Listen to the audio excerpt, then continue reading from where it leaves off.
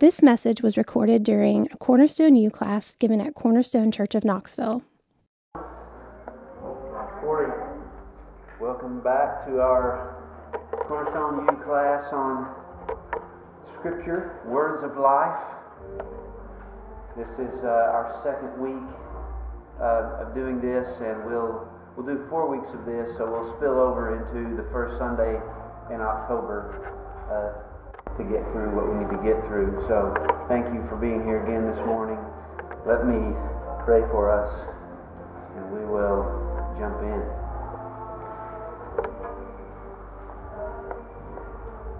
Father, we are thankful to you this morning again for your new mercies that you give us every morning that we don't deserve. Lord, you have awakened us this morning so that we might know you, the only true God, and Jesus Christ whom you have sent. And so I pray this morning that you would help us to learn from you. Help us to taste and see that you are good this morning. And I pray that what we look at this morning from your word will give us a deeper love for your word and a deeper understanding of what we are doing when we come to Scripture to read. So please teach us, open our hearts and minds and eyes, and shape us, Lord, and give us a deeper love for you and your word together. We pray in Jesus' name. Amen. Well, let me begin just with a brief summarizing statement of what we did last week, especially for maybe a few of you who were not here last week. But what I tried to show last week from Scripture itself, and I say that for a reason, my hope is not to simply present to you thoughts about Scripture from just reason or our own ideas, but I want to ask, what does Scripture itself think about Scripture? And I think what we discovered last week is that Scripture is not simply a depository of knowledge. It's not simply a foundation for knowing things or learning things about God, but Scripture is an action of God by which He transforms us and by which He comes to be present with us. We saw that God's Word all throughout Scripture is effective and powerful. When God speaks, things happen.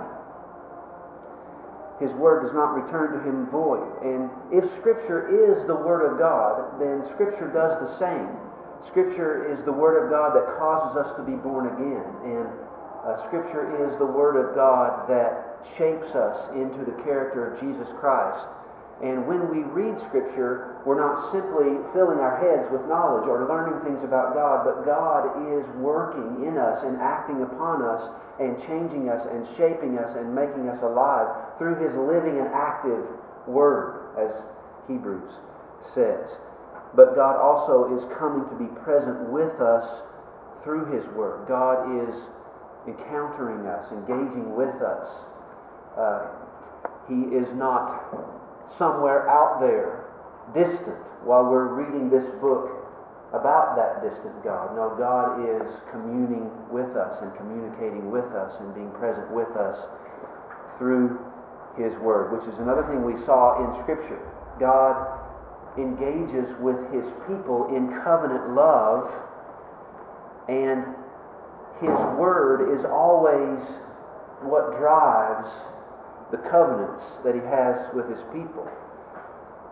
Scripture is driven by covenants from start to finish, and a covenant is something in which God initiates a loving relationship with His people, and He guides them by His Word, and He communicates with them by His Word, and He engages with them by His Word. So God's words are not just words that He gives to us to instruct us, but they are part of His covenant love for us.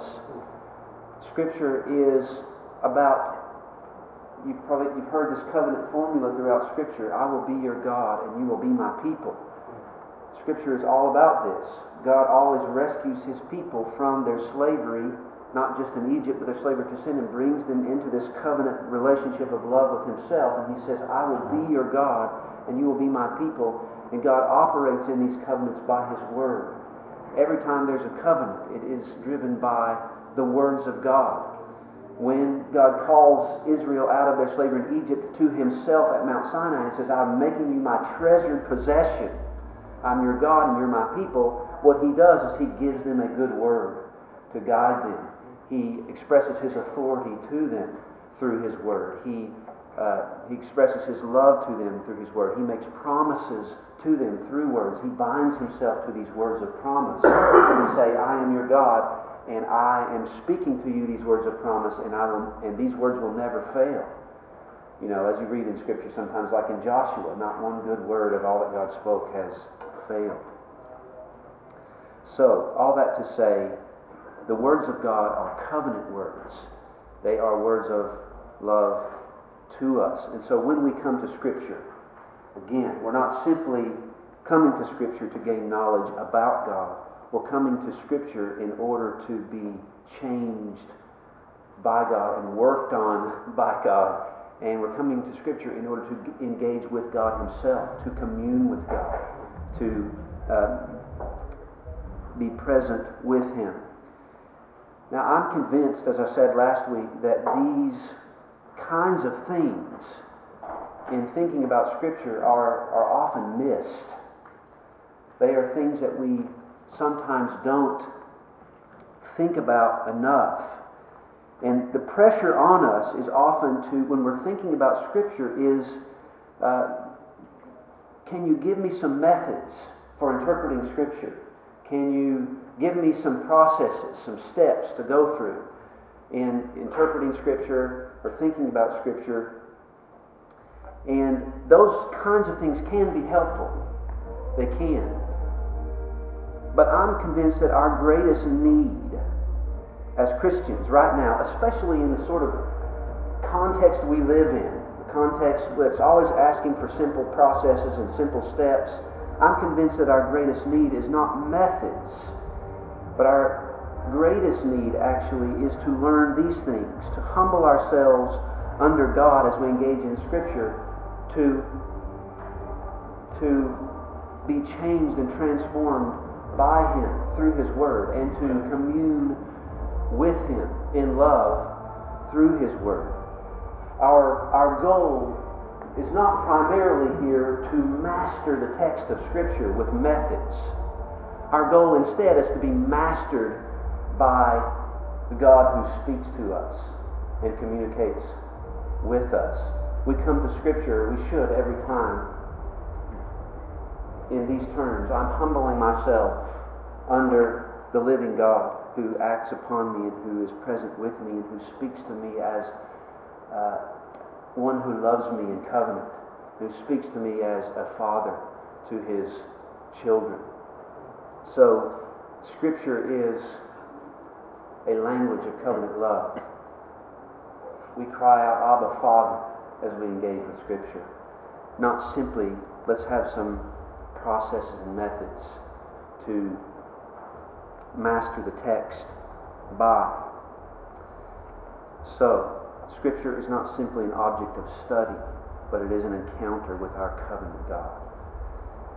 And again, I'm convinced that that is the greater need of the hour for us as God's people. Well, with that said, let me take a few steps forward. Last week, I started with the beginning of Hebrews 1. And we stopped for a moment just to realize what a gift it is that God has revealed Himself to us. Hebrews 1 says, long ago at many times and in many ways, God spoke to our fathers. That's a gift. The fathers were not in the dark, left to learn of God on their own or by their own resources. But God spoke to them at many times and in many ways. And then Hebrews 1 says, but in these last days, God has spoken to us by His Son, who is the radiance of His own glory. And you notice in Hebrews 1, that's the final step in the process.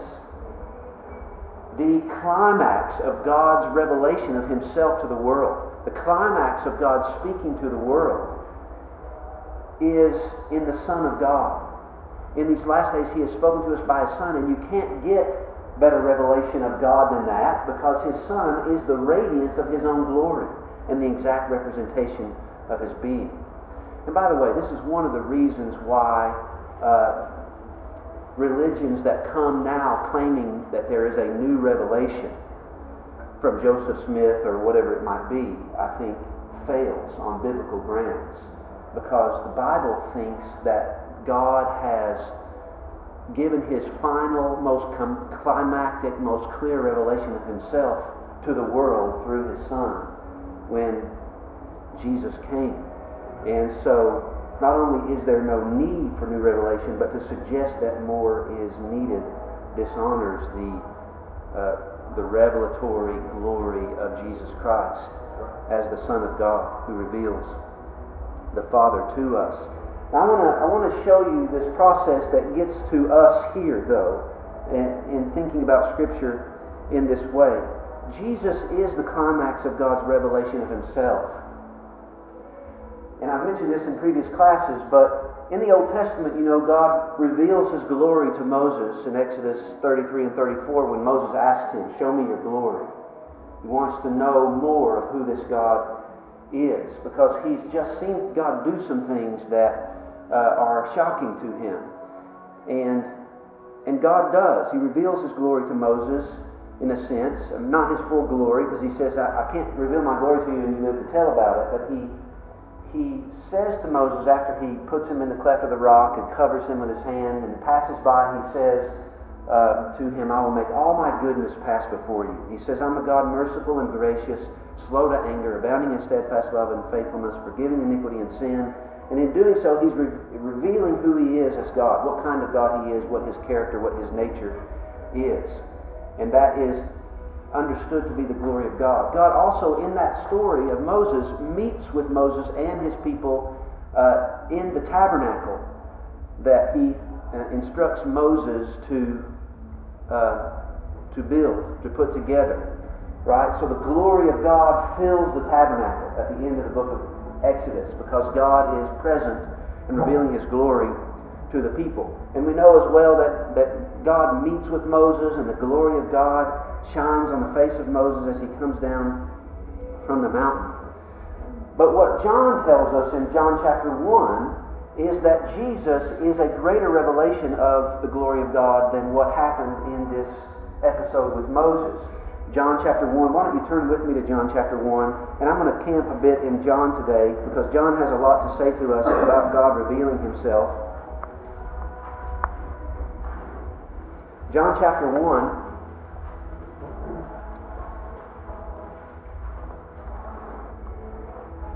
And some of you have heard me point this out before in previous classes that I've taught, but it's important for our thinking about Scripture here, I believe, as well, so I want to take just a moment and remind us of this. But in John 1:14 it says, "And the Word became flesh and dwelt among us." This word for dwelt is the verb form of the noun for tabernacle. So it literally says, "The Word became flesh and tabernacled among us." It's an allusion or a reminder of what God did in meeting with the people of Israel and declaring His glory, or being present with them in His glory to the people of Israel.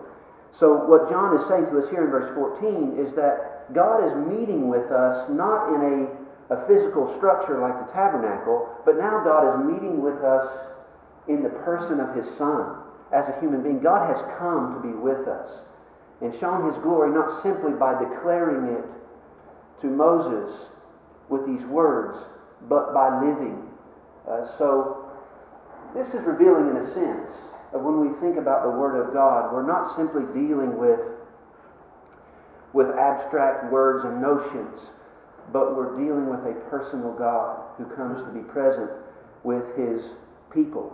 And any time we engage with Scripture, this is what we're trying to do here, is not simply think of Scripture as an object to be studied, but as a covenant word from a personal and loving God who's come to be present with us.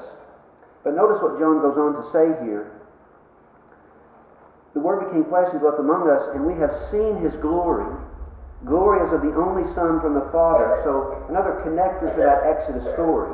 What Moses was asking to see was the glory of God. Now what we're seeing is God tabernacling among us, and we have seen His glory afresh and anew, and in a way that we never have before. And then the last little phrase there in verse 14 says, full of grace and truth, which is another way that John is connecting us to that Exodus story. Because God says, I'm a God merciful and gracious, slow to anger, abounding in steadfast love and faithfulness. And when John says full of grace and truth, it's his way of saying the glory of God that was revealed to Moses at Mount Sinai has come to be revealed to us in the person of the Son of God, Jesus Christ, who is Himself God, full of grace and truth. It's the same God, not a different God, but the same God revealing the same character to us. And then he goes on to say, verse 16, from His fullness we have all received grace upon grace, which fits well with the Exodus story as well. Because God had said to Moses, I will be gracious to whom I will be gracious. I will have compassion to whom I will be compassionate. That's the essence of who He is as God, this gracious and compassionate, freely gracious and compassionate God. So when the Son of God comes to reveal His glory in the human flesh, then it's not surprising that what He reveals to us is full of grace and truth, and grace upon grace. And then you go down to verse 17. Notice now John gets very explicit about his allusion to that Exodus story. He says the law was given through Moses. Grace and truth came through Jesus Christ. No one has ever seen God. And that's what God said to Moses. You can't see me and live to tell about it. No one has ever seen God, but the only God who is at the Father's side. That's this Word, Jesus. He has made Him known. So, the point to be made here, again, is this is just confirming what Hebrews 1 says. Long ago, many times in many ways, God spoke to our fathers through the prophets, but in these last days, He has spoken to us by His Son. Not a prophet anymore, but a Son who is superior to Moses in every way. And what this Son has revealed to us in the flesh is the glory of God who is full of grace and truth. And He has given us grace upon grace. So Jesus is the ultimate revelation of God and the ultimate Word of God that we need to listen to. You know the story of the Transfiguration when Jesus takes Peter, James, and John onto the mountain, and God comes to be present with them there, and Peter and the others are speechless about this, and the cloud comes to cover them, and then as they look up, they see only Jesus, right? And you may remember who was with them, who appeared there with them was Moses and Elijah. Why Moses and Elijah? Probably because these are two of the greatest prophets from the Old Testament, maybe the two considered by the people of Israel to be the greatest prophets. And God gave His word to these prophets on mountains, you may remember. And here they're on a mountain again. Moses and Elijah, though, eventually disappear from the scene. And God the Father speaks, "This is my beloved Son. Listen to Him." So you notice what's happening here is the story is revealing to us that Moses and Elijah, as great as they were as prophets in one sense, they fade from the scene now because the Son of God is here. And this is the prophet about whom Moses was speaking in Deuteronomy 18. The prophet is going to arise after me, and God is going to put His words in the mouth of this prophet, and it is to him you shall listen. It may be interesting there to think that Moses doesn't say you should keep listening to me. He says it is to him you shall listen. This prophet will have the words of God like no other. And here God says, Moses and Elijah fade from the scene because this is my Son. Listen to Him. There's no more climactic revelation of the glory of God in the history of the world than the Son of God, who is the radiance of the glory of God. You should listen to Him. And you notice Jesus talks this way very often, doesn't He? That we should listen to Him. The Great Commission. Jesus says, all authority in heaven and earth has been given to me. Go, therefore, and make disciples of all nations, baptizing them in the name of the Father, the Son, and the Holy Spirit, teaching them to observe all that Moses commanded. Is that right? No. Teaching them to observe all that I have commanded is what he says. And I think he says that because, not to denigrate Moses, but in order to say one better than Moses has come. And so, teach them to observe all that I have commanded. The Sermon on the Mount is similar, isn't it? People of Israel came through the Red Sea, they wandered in the wilderness, and they came to a mountain where they received the Word of God. Jesus comes through the waters of baptism, and he goes up on a mountain to give the Word. And he finishes that Sermon on the Mount. By the way, he wanders in the wilderness after this, doesn't he? For 40 days. He's suggesting that he is a new and better Israel, who's faithful where Israel was unfaithful. But he's also the prophet of God who speaks the Word of God. And when he comes to the end of the Sermon on the Mount, he says that there's a wise and a foolish man. And the foolish man is the one who builds his house on the sand. And when the storms come, it destroys that house. There's a wise man who builds his house on a rock. And when the storms come, the house stands.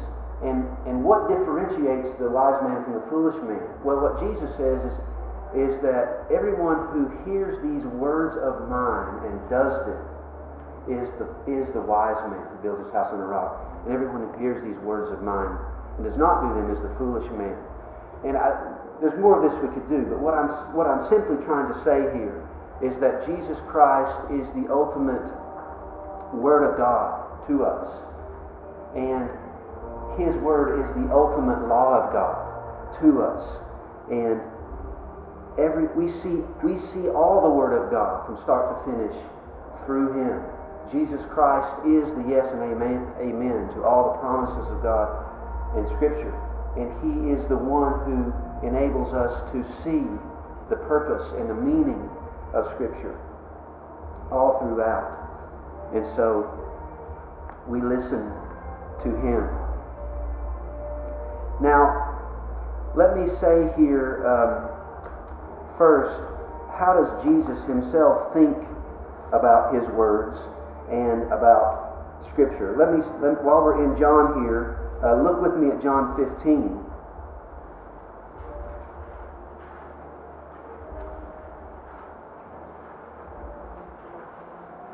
John 15. Now, you're familiar with this passage because here Jesus speaks about how it's necessary for us to abide in Him in order to bear fruit and to have life. And he says, verse 4, abide in me and I in you, as the branch cannot bear fruit by itself unless it abides in the vine, neither can you unless you abide in me. So we need to abide in Jesus somehow. That's important for us. And then he says, I am the vine, you are the branches. Whoever abides in me and I in him, he it is that bears much fruit. For apart from me you can do nothing. Now, the question is, how do we abide in Jesus? That's what I want to ask. And if you look at verse 7, he goes some way to answering this question, doesn't he? He says, if you abide in me and my words abide in you, ask whatever you wish and it will be done for you.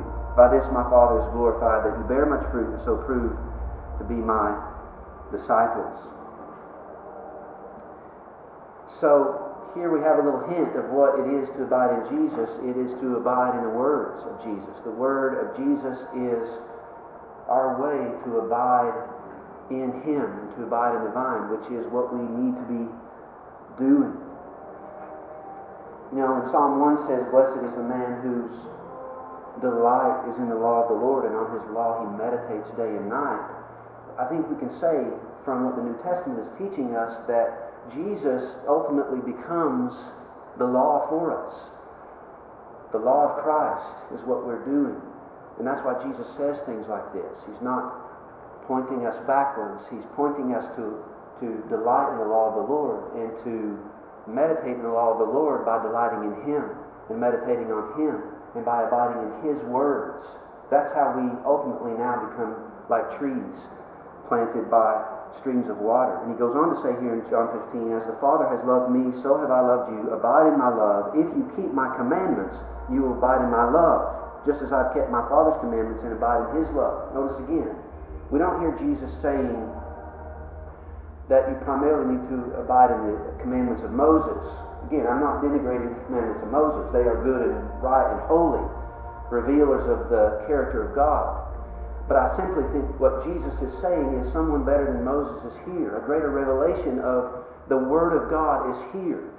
There's something about God coming in the flesh and speaking the words of God and living as the Word of God that should be the focus of our attention and of our meditation and of our abiding.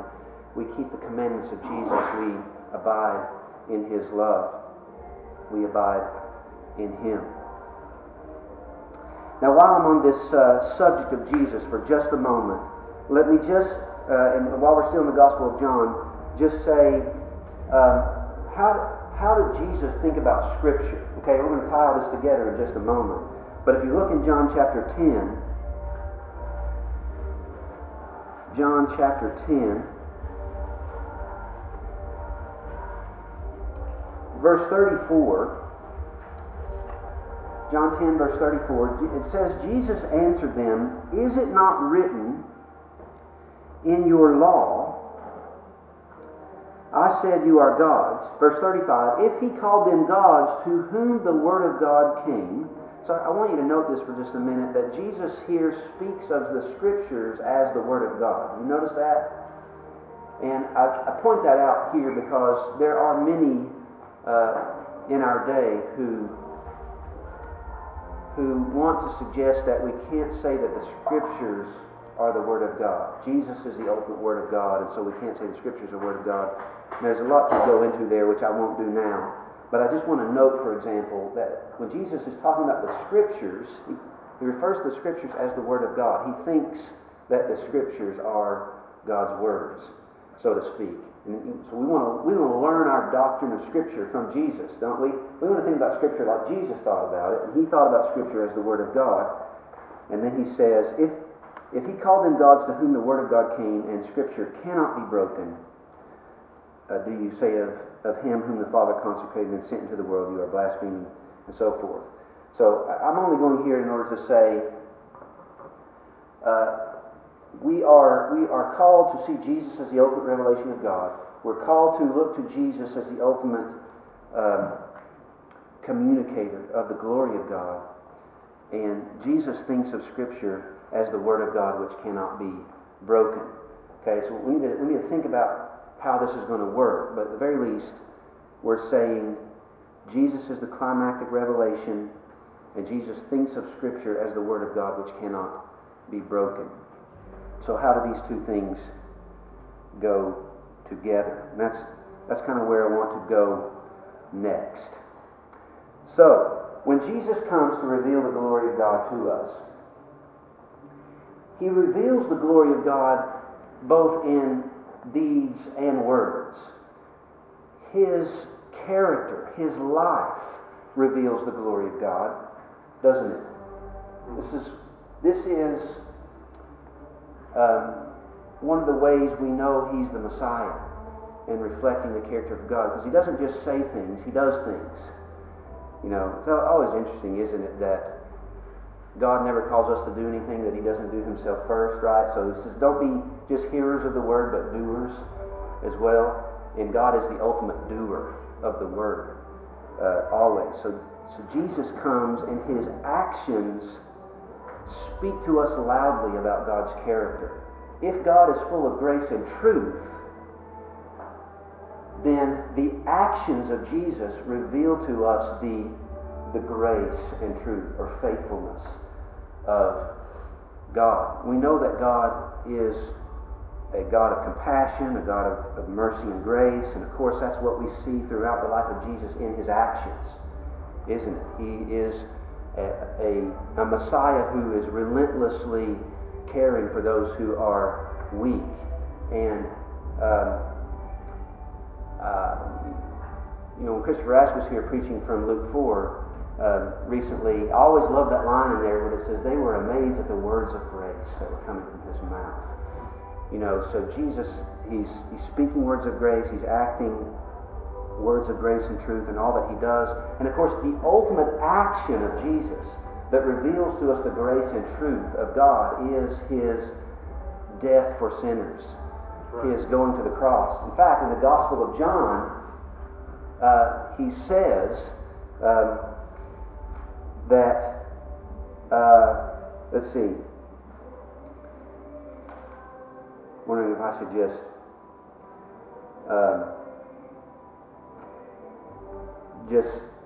put it this way. John 12, verse 27, when Jesus says, "Now is my soul troubled, and what shall I say? Father, save me from this hour. But for this purpose I have come to this hour. Father, glorify your name." Now notice what Jesus is saying there is, he's talking about the hour of the cross, right? This is the whole purpose that he came, was to come to this hour, to go to the cross, and he says that it is in this action of going to the cross that he glorifies the Father. And so, the point I'm making is that there's no clearer revelation of the glory of God. There's no clearer revelation of the grace and truth of God than the cross.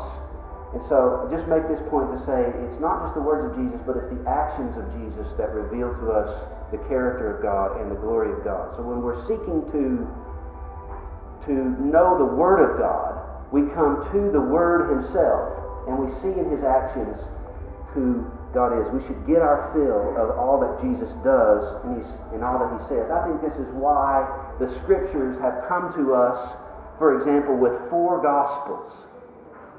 It's not a systematic theology of who the Christ is. You notice that?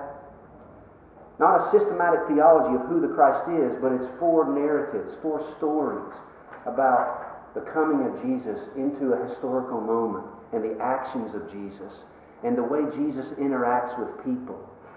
And I think we don't see the glory of God as clearly when we simply line out 7 statements of Christology to learn. We learn the glory of God more clearly when we read the stories of Jesus coming into the world and how He interacts with people and what He does with His life, and of course what He says with His words as well.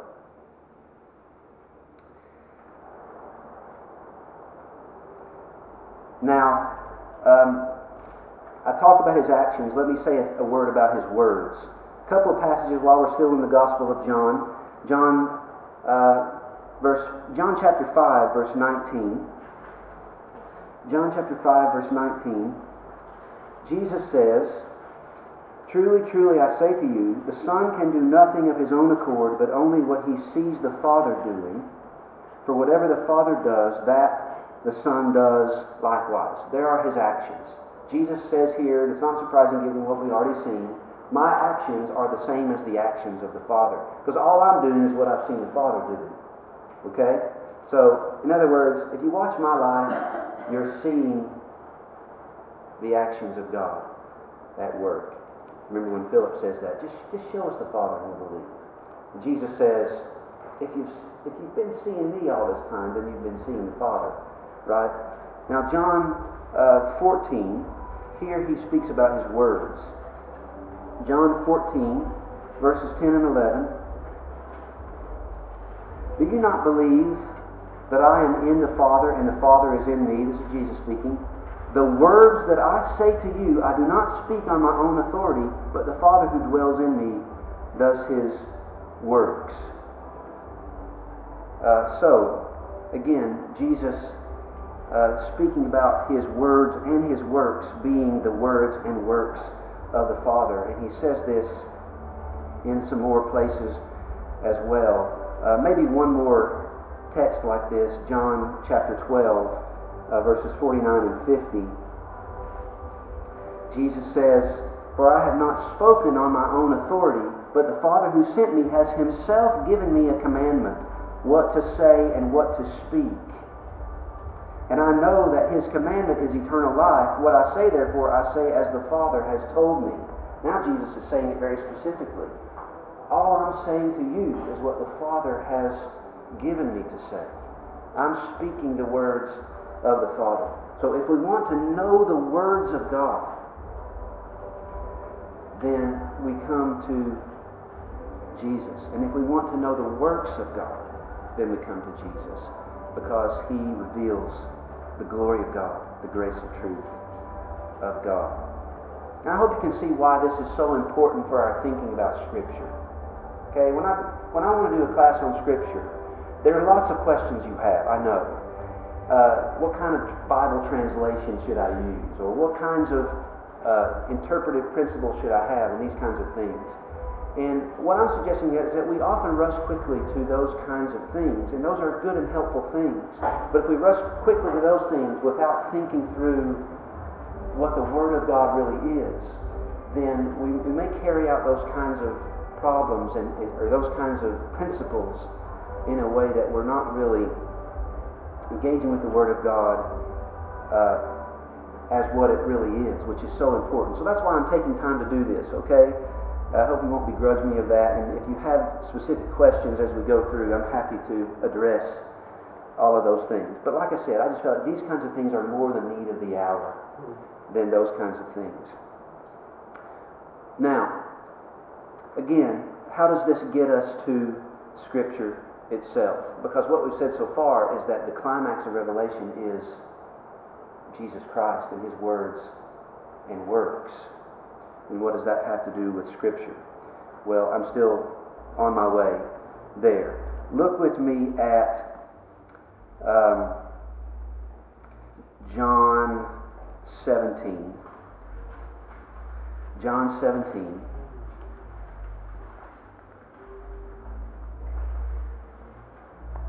And this is the prayer of Jesus. John 17, look at verse 8. Now Jesus is going to talk about His disciples, okay? The ones whom He has chosen. And He says in verse 8, "For I have given them the words that you gave me, and they have received them and have come to know in truth that I came from you, and they have believed that you sent me." Now I want you to notice carefully what Jesus is saying here. Jesus is only speaking words to us and acting in such a way toward us things that He has received from the Father, right? He's doing the works of the Father, and He's speaking the words of the Father. Now what Jesus says to me about saying here about His disciples is, I took the words from you, Father, and I passed them on to the disciples that I've called to myself. So now we have a link. The words of the Father, the words of the Son, now they have been passed on to the Word as the words of the disciples. Okay? Now the point we're going to make here, and this relates to how we think about Scripture, is this is why Hebrews 1:1 can say that the Son of God is how God has spoken to us in these last days, and that's it. The words of the disciples are not new words of revelation. The words of the disciples are simply receiving the glory of God in Jesus Christ and passing along that glory to others, you see. So the apostolic word, the apostolic gospel, is the gospel of Jesus Christ. It is the glory of God in the face of Jesus Christ. That's why Paul speaks that way in 2 Corinthians. He preaches the gospel of the glory of God in the face of Jesus Christ. He's simply passing on the glory of God to us. Now, verse 20 of Acts 17, he says, "I do not ask for these only," that's the disciples, "but also for those who will believe in me through their word." So follow the link here. God reveals His glory in Jesus. God speaks His words and His works to the world through Jesus. Jesus passes the glory of those words and works on to these disciples, and then these disciples pass that glory from Jesus on to us. And the point here then is that if we ask the question, what makes these writings of the New Testament the Word of God? Because when Jesus was talking about the Word of God in Scripture, He's thinking about the Old Testament. When Paul says all Scripture is God-breathed in 2 Timothy 3, and useful for correction and training and all that kind of thing, and make us wise for salvation, at that point, the New Testament has not been completed and gathered. He's thinking primarily, it seems, about the Old Testament Scriptures. So why do we think of these New Testament writings as Scriptures?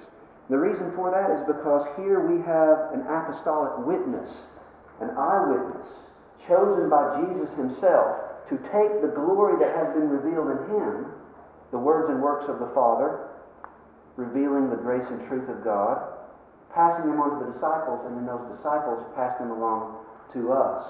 And Jesus promises them that the Spirit of God will guide them to remember the things that he has spoken, to remember the things that he has done. So what the New Testament is not a new revelation. It is just revelation of the climax of the glory of God in the face of Jesus Christ. It is the message of Jesus and the work of Jesus passed along through the disciples. Jesus never wrote a book that we know of, but he called his disciples as eyewitnesses to pass along his glory.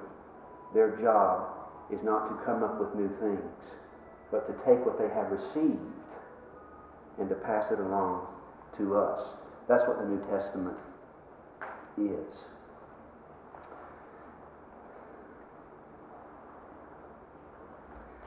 Let me read for you a little line here from Timothy Ward again, because I think he says this well.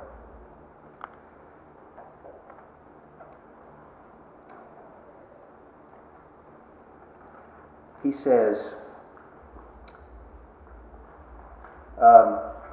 the words God the Father gave to God the Son have been given by the Son in ordinary human language to his disciples. Now those words are to be passed on through the words of the disciples. Therefore, everyone who never met the Word incarnate directly, that would be us, right? But who hears the words of Christ from the disciples, nevertheless encounters the words of the Father and of Christ, who in those words present themselves to us as a covenant-making God. So, when we encounter the words of the disciples, we are encountering the Word of God in Christ and encountering God himself through his Word, this active Word of God. Now, Jesus speaks as though, let me put it this way, in a few places in the Gospels, Jesus speaks as though to reject the words of the apostles is to reject the words of Jesus. And to reject the words of Jesus is to reject the words of God. You see the link in the chain? Matthew, let me show you one place on this. Matthew 10, verses 14 and 15. And there are other places like this, okay? But for the sake of time, I'll just give you one. Matthew 10, verses 14 and 15, Jesus speaking here, he says, if anyone will not receive you, he's speaking to his disciples, if anyone will not receive you or listen to your words, shake off the dust from your feet when you leave that house or town. Truly I say to you, it will be more bearable on the day of judgment for the land of Sodom and Gomorrah than for that town. So this is one place where Jesus is investing the authority of his own word with his disciples, so that to reject the word of the apostles is to reject him. In fact, over in verse 40 of the same chapter, and this even makes it clearer. Verse 40, he says, whoever receives you receives me. That's key, isn't it? Whoever receives you receives me, and whoever receives me receives him who sent me. So, again, the point is, the New Testament writings are the words of the apostles, but they have authority because they are the words of Jesus. And those words of Jesus are the words of the Father. And if we reject the words of the apostles, we are rejecting the words of Jesus. And if we are rejecting the words of Jesus, then we are rejecting the words of God. And we can put that more positively, can't we? We can experience the work of God and the Word of God and the covenant love of God as we engage with the words of the apostles, which they got from Jesus, which Jesus got from his Father. I'm trying to give you confidence here in what the Scriptures are from start to finish. and what they are for us. So, there are no words of Christ without the apostolic word for us. This is how we do it, because we're not going to see Jesus in the flesh, are we? We're not going to hear him speak, but we are going to hear him speak, because he has given us this word through the apostolic deposit. And the other New Testament writers think of it this way as well. And just for the sake of time, let me just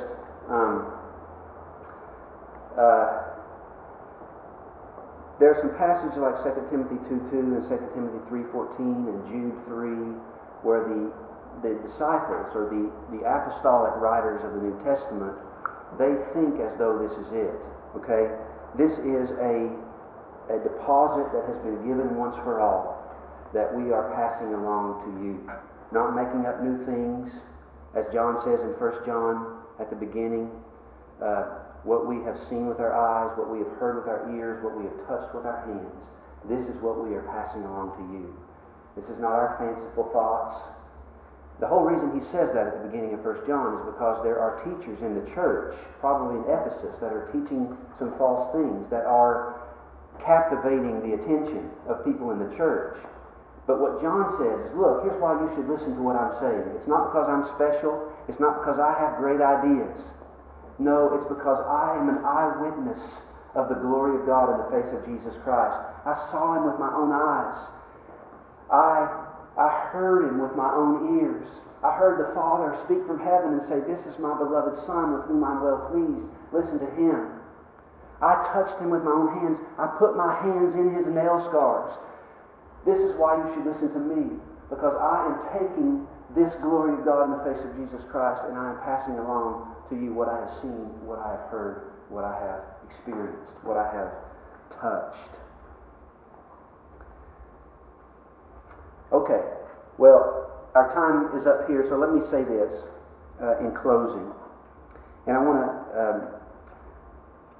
want to just think about this one more thing about the personal encounter with God in Scripture before we get to some of the more practical questions that I know many of you are wanting to ask about Scripture.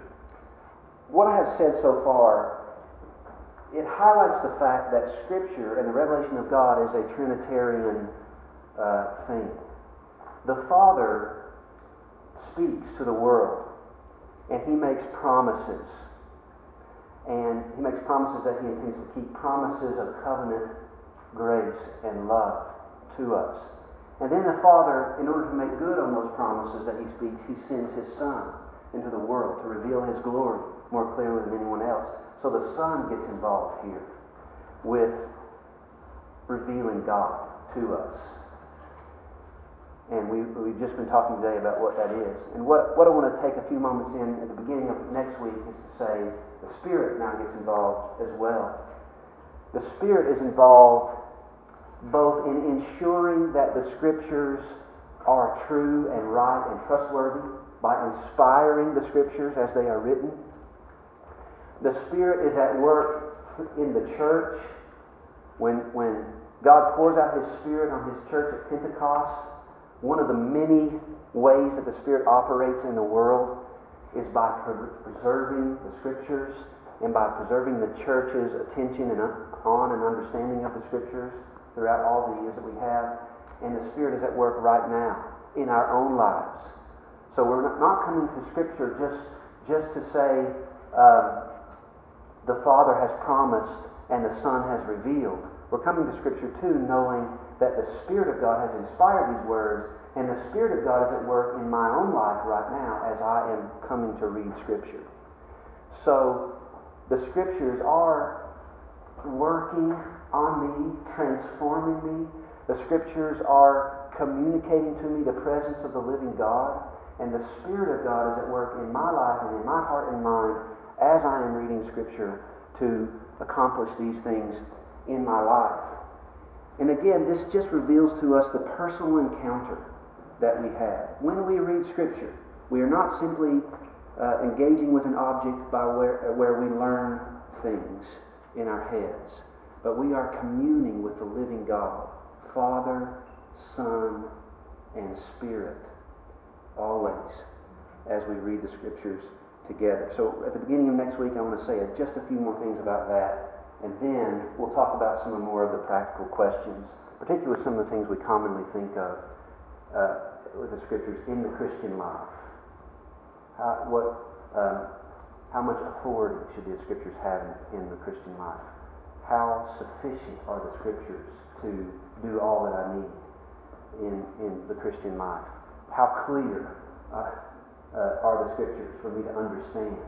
Some questions like this, and then we'll do some more practical things on the last week. Okay? So, I've overshot my time, so why don't I just pray here and let you go, and if you have any specific questions that you want to ask about what we talked about today, or other things, I'll be happy to stay and talk with you about that. Thank you for your attentiveness. Father, thank you for this gift that you've given us of revealing yourself to us. And we're just overwhelmed with thankfulness this morning that not only have you revealed yourself to us, but what you have revealed to us is more than we can fathom. You have revealed yourself to be a God who is merciful and gracious, slow to anger, abounding in steadfast love and faithfulness, forgiving iniquity and sin. And you've not only lobbed words at us about these things from afar, but you have come to be with us in the flesh. We have seen your grace and truth lived out in the life of Jesus, the works of Jesus, the words of Jesus, the cross of Jesus, the resurrection of Jesus. What a gift that you have loved us this well. And Lord, you didn't stop there, but you gave these eyewitnesses, and you gave your Spirit to preserve the truth. And we have the Scriptures as a gift from you, as a covenant word, that we can commune with you and be changed by you. And I pray, Lord, that as we engage with Scripture for the rest of our lives, that we'll do it in such a way that we commune with you and are changed by you and have fellowship with you and are mastered by you and humble ourselves under you. We need your help by your Spirit, Lord, to engage with Scripture and with you in this way. I pray these things in Christ's name. Amen. You've been listening to a Cornerstone U class given at Cornerstone Church of Knoxville. Cornerstone U exists to have our minds renewed by the Word of God, to see who God is, and to live in light of His Word and Gospel. To find out more about previous Cornerstone U classes, visit us on the web at www.cornerstonechurchofknoxville.com/cornerstone-u.